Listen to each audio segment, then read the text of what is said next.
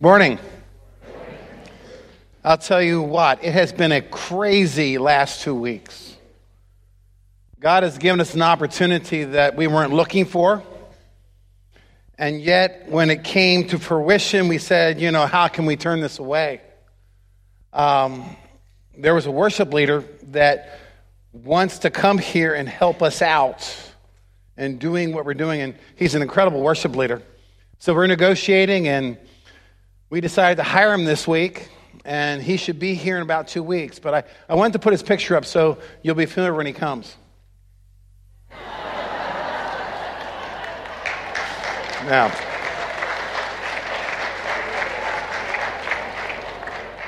for those that are new and don't know who this is, it's Chris who led worship. It's his new son, Chris and Bree. So he is all ready to come. I mean, look at that little hand around that guitar. He is ready to play. Okay, we'll take the picture down because nobody will listen to me as long as I have that picture up. Turn to James. We're in James chapter 3. 2 weeks ago, and I got to tell you, this morning we're talking about the addiction of the tongue. I call this the level playing field. Doesn't matter who you are, doesn't matter what household you're raised in, doesn't matter how old or young you are, this is a problem that we all have, amen? So this is to everybody, including myself. 2 weeks ago, we talked about how James talked about the tongue has the incredible power to direct things. And it really split it down in two categories. One is opportunities. And Chris preached about that last week. He preached on worship, what we say, how we say it, why we say it. It goes towards God's. And while expressions of worship are very diverse, it's a matter of the heart. And we gather to worship to an audience of one. And we do this together. The unity of the body is one of those key identifying factors, according to Christ, that will cause the world to sit up and take notice. He prayed about that in John 17. So we have opportunities like last week where we have this incredible opportunity to use our words to worship, to speak life. As God speaks life into us, we speak life into other people. But also it has incredible power to destroy. And we're going to get into that this morning. Now remember, James says it's time to grow up. You need to align your heart with God. You need to align your heart with Christ. You need to align your heart with the Spirit. And they all three agree, so they don't divide us. And he says, choose joy when you're in the midst of trials. Not if, but when. And he says, choose joy when you're tempted by your own desires. And if you pursue your own desires and not choose joy, you will bring death to your soul. He says, choose joy when you read, study, and practice God's word. It's here for your good to hear, understand, and practice. He says, choose joy with all people. Don't show partiality, because every single person you meet was created in the image of God. Which means we walk with people and help them find Jesus. Choose joy, he says, over your tongue.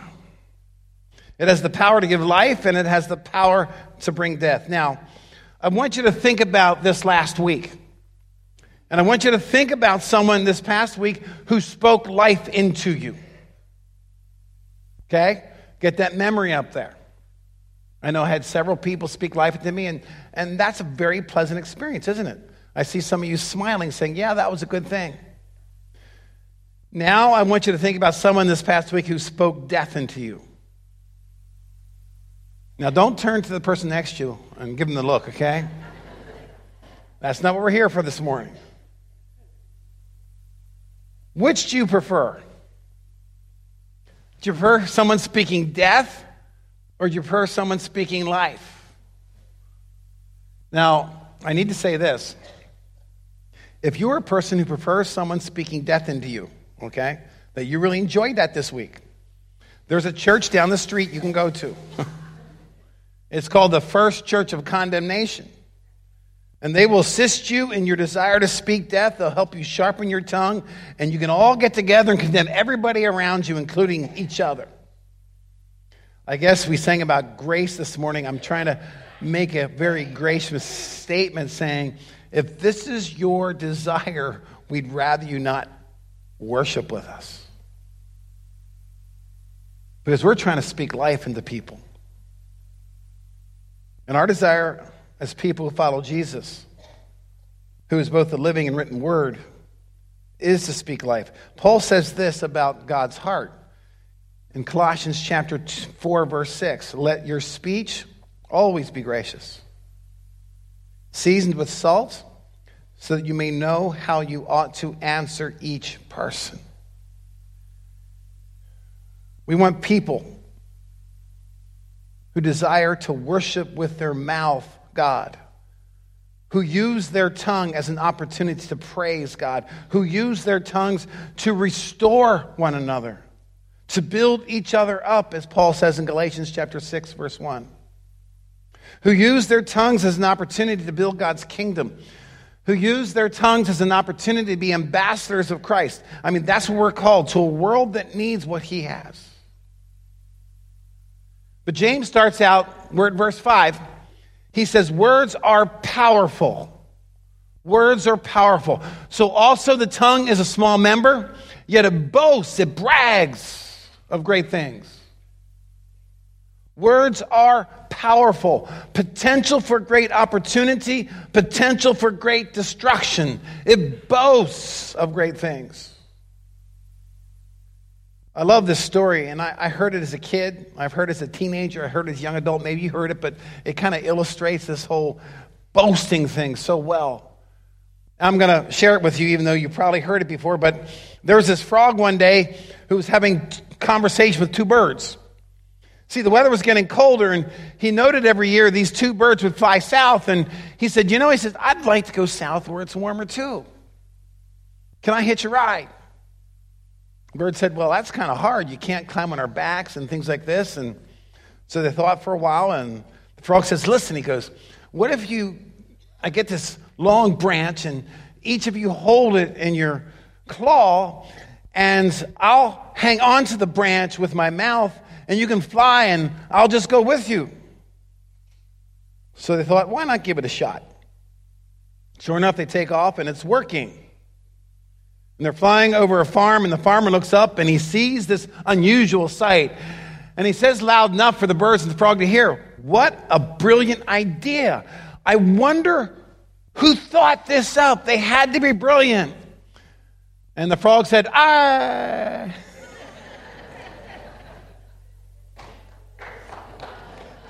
Talk at the wrong time and it's going to cost you. James said what? Be slow to speak and quick to hear. We kind of reverse that, don't we? We're quick to speak and we're slow to hear. We post and we tweet something that we never can take it back. Now, I don't know if you're aware of this, and this is for the young people or people that are applying for jobs. I know several CEOs, I know several companies that when they hire people, they research their social media. And there are times, depending what they posted on their social media, they will not hire someone just because of what they spoke.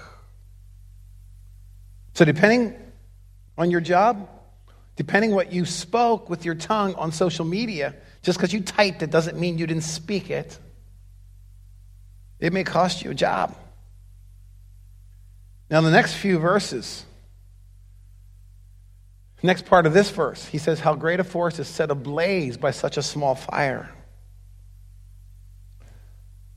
He emphasizes the power that the tongue has to destroy. And so the illustration here is fire. It's kind of saying, a match can destroy a very large forest. Many of you probably, if you're history buffs, have read about the Great Chicago Fire in 1871. It started on October 8th and it burned until October 10th. It destroyed thousands of buildings. It killed over 300 people. It left 100,000 people homeless. And remember the date here, 1871. It cost the city in that year $400 million. This disaster promoted chaos After the fire, people were looting and stealing. They had to bring in the military, the army. Martial law was declared for about 2 weeks. And all this started, according to tradition, from a cow who kicked over a lantern. Something so small set an entire city ablaze. Now, what you probably didn't hear is that in the same day, in the same year, 1871, on October 8th, there's a less-known fire, same day, same year, in Peshtigo, Wisconsin. It burned 1.2 million acres of land. It killed over 1,500 people. In fact, when you read history, it is the deadliest fire in American history. It started when a farmer was burning some shrubs. Back then, they put shrubs together. That's how they cleared the land for farming. And so, James says a match can burn an entire forest down. A match can burn an entire house down. And we know this, don't we? I mean, those that are married, I can almost guarantee you there are words you wish you could pull back and have never spoken. And many of those words burn in our memories. Gossips. They destroy lives, and they destroy churches. And remember this one principle. Anyone who gossips to you will gossip about you. Remember that principle, because it may feel good coming in, but you will be at the end of that gossip chain at some point. And remember this as well. Gossips need an audience, okay? Social media, Facebook. If we learn to walk away, they have no audience. See, gossips are like fake news. They tell you untruths wrapped in lies to convince you of what is false. But once out there, they've done their damage. Doesn't matter whether it's true or not. They've done their damage. The story of a monk who was caught gossiping in his local town, and his superior brought him in and said, okay, you got to confess, but here's your penance. I want you to go put a feather on the doorstep of every house you spread the information. So he did that. He went around town putting a feather on the doorstep. He came back, and the superior said, now I want you to go back and pick the feather up. And don't come back till you got all the feathers. And he went back, and of course the wind had taken most of them away. And he searched, and he searched, and he only found a few. And finally he came back and told his superior that it was impossible because he couldn't find them because the wind blew them away. And the superior said to him, so it is with your words. The tongue starts fires, James says. And then he moves on and he shifts the content a bit. He says, not only does the tongue start fires, he says the tongue is a fire. Look at verse 6. And the tongue is a fire, a world of unrighteousness. The tongue is set among our members, staining the whole body, setting on fire the entire course of life, and set on fire by hell. I can't tell you how many people say to me, well, what is James trying to say? He's saying the tongue will take you out. It will take out your relationships. It will take out a church. It will take out life. It's a world of unrighteousness. It will define your entire life. He says the tongue impacts everything, your course of life. And it is unrighteous. It's an indication of your heart. And if your tongue is unrighteous, it means there's a lot of unrighteousness here in your own heart. Unrighteous words. And he talks about fire by hell. This kind of destruction, he says, is hell itself. Now, there's something that I found quite disturbing a week and a half ago.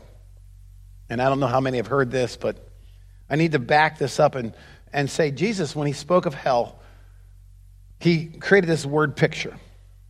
He talked about Hinnom, Gehenna, the valley of Hinnom. And every Israeli knew what that was. It was a place where Israel was at its lowest. They were so caught up in their idols that they would literally sacrifice their children. They would burn them to death as an act of worship to a false god. Now that sounds horrific to us, doesn't it? We're saying, how could they do that as a nation? Well, in the past 2 weeks, America has crossed over to an open and clear line of immorality that is similar to this. And I know people say, well, this is political. It's not political. It's sold as that. It's billed as that. That's a lie. It's moral. It's about the value and dignity of life, all of life. But this began in New York City, actually New York State. On the 46th anniversary of Roe versus Wade, their Senate passed what they call the Reproductive Health Care Act. That sounds wonderful, doesn't it? Here are the 5 things, and I researched this.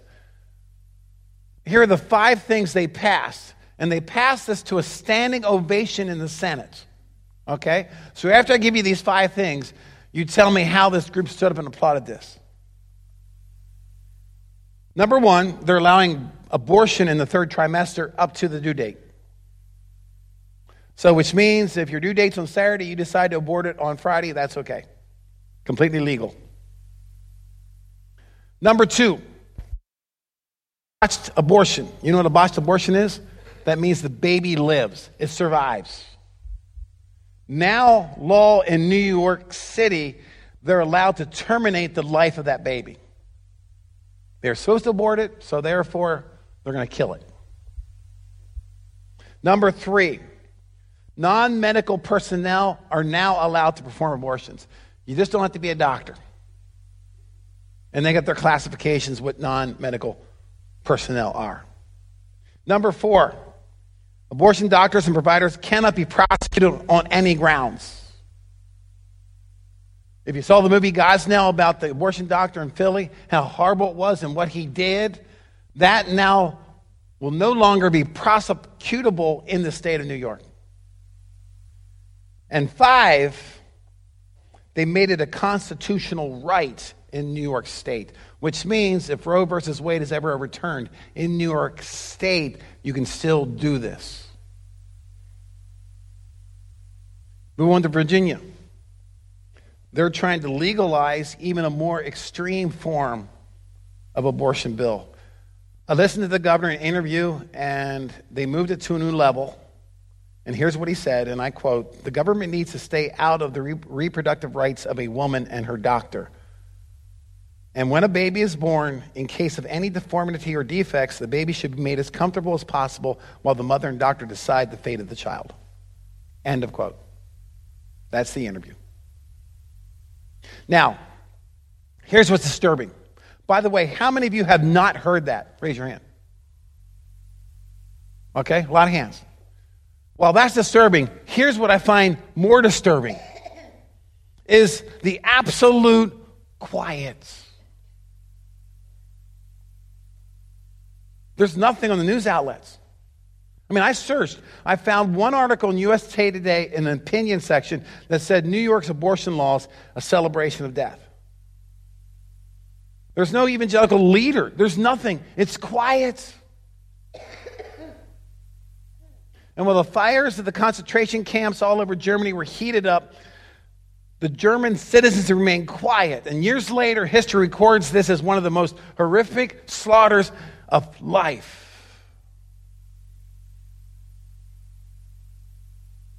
So James says, man, the tongue is fire. Words are fire. And we put words in New York Senate that literally will destroy human life. Now, I want to speak some words of life at this point. If you're here this morning and abortion is part of your experience, I need to tell you that restoration and healing, forgiveness and wholeness is something you can experience. You don't run and hide in shame and anger. You don't hide behind the PC of our day. You need to let Christ bring to you what only he can bring. You need to let the word and the Spirit over you wash you clean. We celebrated communion this morning. That's what that means. You need to let Christ heal you and make you whole. So I just want to let you know this morning, as horrific as I am towards this new abortion law in the state, I celebrate the life that Christ brings because it is stronger, more powerful than anything New York State could ever imagine. So please talk to somebody. You can talk to me. You can talk to one of our teachers. You can talk to one of our leaders. Now, James moves on after he says, listen, the tongue sets fires. The tongue is a fire. And then he talks about animals. Look at verses 7 and 8. For every kind of beast and bird, of reptile and sea creature can be tamed and has been tamed by mankind. But no human being can tame the tongue. It is a restless evil full of deadly poison. And so he says, listen, every species can be tamed, but no one can tame the tongue. He calls it evil. He calls it full of poison, which means it works secretly and slowly. But listen to what he's saying. You and I can't tame the tongue. Many of you that wrestle with addiction know that you cannot stop the addiction. Only God can tame the tongue. Only you walking with the body of Christ in accountability can tame the tongue. The only way we're going to tame the tongue if we do this together. Amen? That's so true for any addiction, isn't it? You try it on your own, you'll fail every time. Try it with God and his body. That is where success comes, and healing and wholeness. I want you to turn to Ephesians chapter 4. Paul says this in another way. Ephesians 4, verses 29 through 32. In this passage, he's talking about that we're made new in Christ, and there's things we have to put off, there's things we have to put on, and he gives this long list of things. And at the very end, he says this. In verse 29, let no corrupting talk come out of your mouth, but only such as is good for building up, as fits the occasion, that it may give grace to those who hear. See, your words have impact, both to your own soul. Corrupting talk, destroys us. We don't realize that. When we put other people down, we put ourselves down. I mean, it's just a downward spiral. And so listen to what James said again.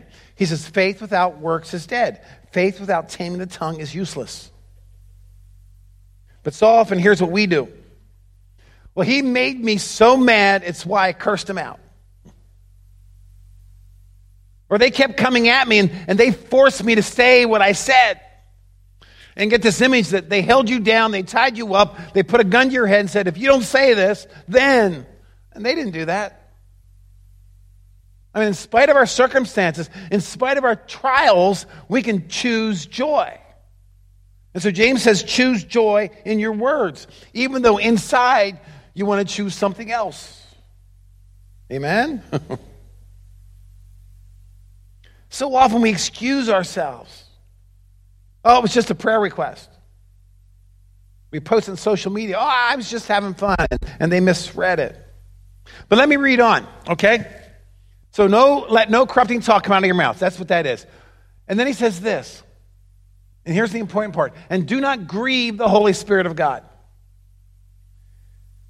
When your tongue is out of control, you grieve the Holy Spirit. If you don't know what the word grieve means, it means to cry. Why is this so important? The Holy Spirit is who gives you power to control your tongue. Remember, you can't do it. God's Spirit can. And when you grieve the Holy Spirit, he is less effective in your life. Let me illustrate that with a car battery. If your battery's old enough, acid leaks a little bit and get corrosion around the terminals. If the corrosion builds and you don't clean it off, there will be a point where that corrosion interrupts its relationship with the car and the car will not start. Too many people have corrosive tongues. And the Holy Spirit is no longer at power in their lives because they're not allowing him, and they're grieving him, and they're allowing corrupting words to come out of their mouth. Goes on to say, let all bitterness and wrath and anger and clamor and slander have to do with words, be put away from you along with all malice. Be kind to one another, tender-hearted, forgiving one another as God in Christ forgave you. People often ask after a message like this, where do I begin? You begin here. You begin with the forgiveness that Christ gives you. And that's what you focus on, and that's where you live.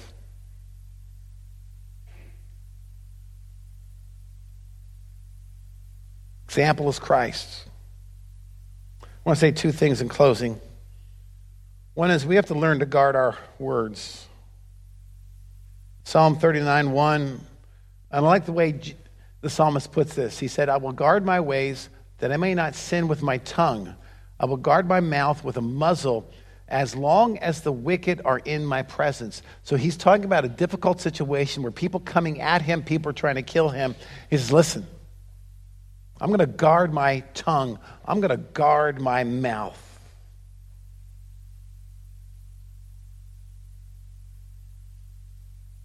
Do you guys know what a lightning rod is? I talk to people about this all the time that are wrestling with anger and unforgiveness and other kinds of things, and where situations demand strong emotions. A lightning rod is a person you trust in your life that you can go to, and you can say some pretty horrible things. And they'll hold you accountable, they'll let you speak, they'll let you get it out, and then they'll direct you back to Christ. I think all of us need lightning rods. I will confess that I've always had some lightning rods that I could just go to and really kind of just let it out. And those kind of smile at me and say, okay, so what are we going to do about this? You have God's way, you have your way. I said, well, can I choose my way for about 30 minutes? Then I'll confess and repent, and I'll be back in good standing with God. Yeah, amen. But he kind of says, no, you can't do that. So, one of my suggestions is if you're having a hard time guarding your mouth, you might need a lightning rod. And again, this is someone that you can trust. They will never speak what you spoke, and they can just help you balance your thoughts.